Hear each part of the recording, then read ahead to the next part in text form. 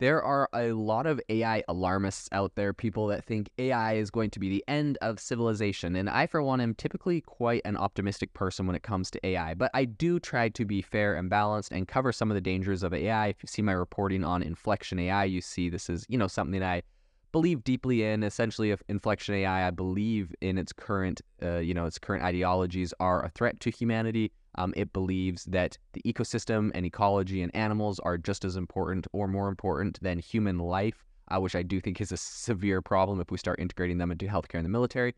But today on the podcast, I did want to talk about someone that is quite a high profile person that is currently sounding the alarm on some possible dangers of AI, and that is Google CEO Sundar Pichai, who currently says that Google is being really intentional in limiting Bard's AI capabilities because of some harm, well, quote unquote, it can cause a lot of harm.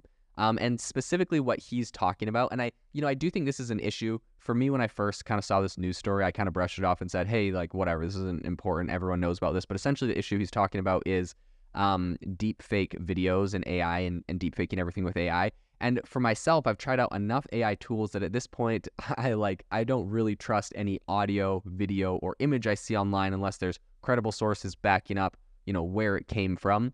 And I think social media kind of amplifies this. I want to talk about what he specifically sees issues with and some solutions I believe we'll see in the industry. So without further ado, let's jump into it. So kicking this whole thing off is the fact that Pichai recently made some comments during a conversation on CBS's 60 Minutes, right? They do those 60-minute interviews with high-profile people. And he told the interviewer, who is Scott Pillay, that Google is essentially placing limits on its Bard AI to prevent misuse. This is something interesting because this is one of the first times I've actually heard that Google is intentionally placing limits and limitations, making Google Bard essentially less powerful or quote unquote useful. But I guess then the question is, what are those use cases? But he says, quote, it will be possible with AI to create, a video easily where it could be Scott saying something or me saying something that we never said, and it could look accurate. But, on a societal scale, it could cause a lot of harm. So the reason why they're placing these limitations on Bard and on their AI models is because of the harm they perceive as being, possible that it inflicts on society. And specifically, he's talking about like deepfakes. And I think here in the US, in any case, a lot of people are kind of concerned about this. We have an election coming up, and this is going to be a big hot button topic. I know this is going to happen. Okay, here's what's inevitably going to happen. A bunch of these AI companies are one way or another going to be used by someone who makes some sort of deep fake of their political candidates from the other side saying something dumb, and it goes viral. And whether that's like ChatGPT that writes the script, it doesn't matter. Like, of course, these things are tools, but these companies will get blamed. After the election happens, the opposing party, whoever lost, is going to find out cases that the AI was used to deep fake, their candidates, and they're going to say that's why we lost the election. Whether that's Republicans or Democrats, this doesn't matter. This goes both ways. And there's going to be a congressional panel or committee hearing, and they're going to poll the CEO of Google and ChatGPT and, so OpenAI and Microsoft, like those guys are all going to get dragged in front of a congressional hearing, and they're all going to be grilled, asking questions why their AI created, dangerous misinformation and deepfakes that impacted the election. Okay, that's going to happen. And I'm not sure about politics in other countries, but I'll tell you right now, I almost guarantee that scenario will happen. Quote me on this in 2 years. In any case, or, right after the election, a year, a few months after the election, whatever. So I think these guys are kind of covering their butts at this moment. They're kind of trying to cover their tracks and say, look, we're essentially making our AIs less powerful. OpenAI's like, hey, we're not developing GPT-5 yet. And Sundar's like, look, I'm not going to, make Bard as powerful as it could be because of, we're aware of this issue. And so even if something does happen, well, not if, but when inevitably one of these tools are used for, writing the script for a deepfake video or making an image or a video or whatever, inevitably when that happens, these guys are going to say, look, we knew there's a possibility. We put safeguards in place, somehow got around it. We're really sorry, but we were trying back then and we're trying now. We're going to do better, blah, blah, blah, blah. That's just what's going to happen. So I think that's one issue that these guys see, like uh, from a political perspective, because they know that the political parties have the ability and have kind of lobbied or threatened in the past to, break up their companies. Google is currently in an antitrust lawsuit for some acquisitions they made with Google Ads. Meta was threatened quite extensively before I believe the last election, that Democrats specifically said they were considering breaking up Facebook, WhatsApp, and Instagram. You don't really hear a lot of talk about that anymore. Not sure quite what the reason for that is, but it seems that Meta's okay now. We're not worried about them. But these companies, and yeah, I bring up Meta because obviously they have a massive AI play. This is all going to be pretty on point for them, pretty relevant for them. But in any case, this is what they're worried about.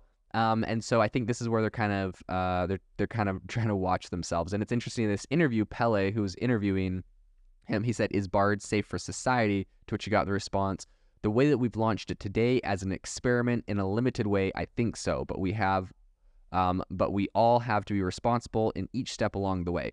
This is kind of funny. He's like, "How we launched it today, it's an experiment in a limited way." Like all of the, he's trying to give all of the disclaimers possible to say, look, this thing is new, experimental. Don't mind that we're going to roll it out to 1 billion people. Whatever. I'm actually not mad about it. I think it's awesome. I just think it's funny that they all have to be so apologetic. Not funny. I mean, right? There's some seriousness to it, right? But yeah, it's just a lot of politics involved with AI right now. I think it's got the power to disrupt all industries. A lot of people's jobs are impacted, and so they're trying to be as diplomatic as possible. That might be a better word than political. They're just trying to be as diplomatic as possible. So he did say that's one part of it. One part is also that we get the user feedback and we can develop more robust safety layers before we deploy more capable models.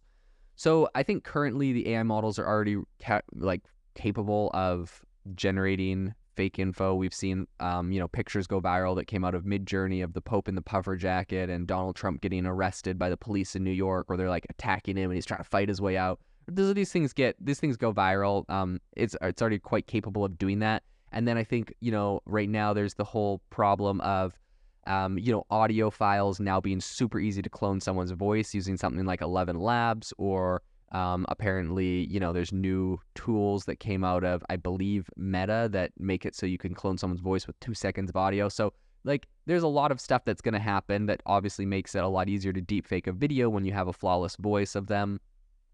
And so Pichai, he also went on to say that Google does not always fully understand the answers that Bard's AI provides, offering an example of the program appearing to teach itself Bengali despite not being trained for it, which is super, super interesting, right? So Google did not train Bard to speak Bengali. There wasn't a lot of texts. I don't think there's any Bengali text incorporated into the training model necessarily, and somehow it appeared to teach itself Bengali, which it was not trained for. So there's a lot of things they don't understand about these AI models, and I think that's another reason why they're trying to be diplomatic and cover their tracks and give all the disclaimers, is they don't necessarily know what will come out of this. And of course there's the aspect where they're like, yeah, we're worried about deepfakes, but let's be real.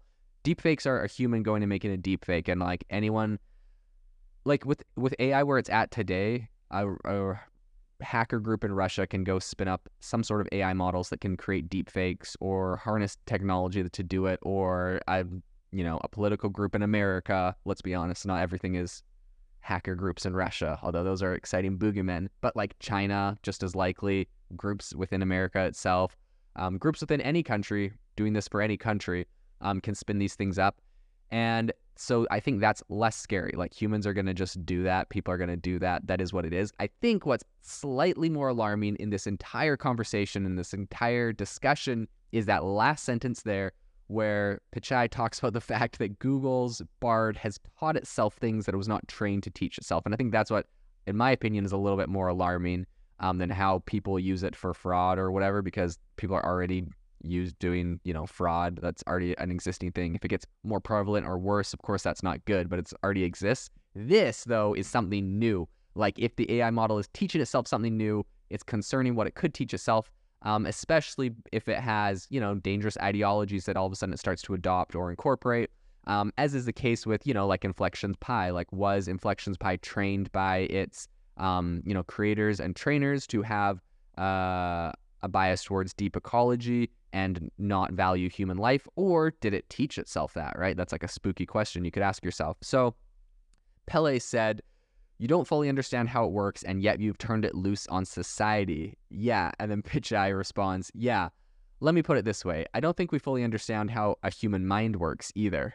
Ooh, wow. So that's a zinger Pichai let loose, which is the fact that, yeah, we don't understand how a human mind works, and yet we turn them loose on society every day. So, I don't know. It's kind of funny. I mean, at the end of the day, one of them we're intentionally creating and integrating into our stuff, and the other one is a mystery. So, anyways, there's a lot of philosophical questions there and a lot of different things to think about. But overall, I think AI is making some really big and positive changes.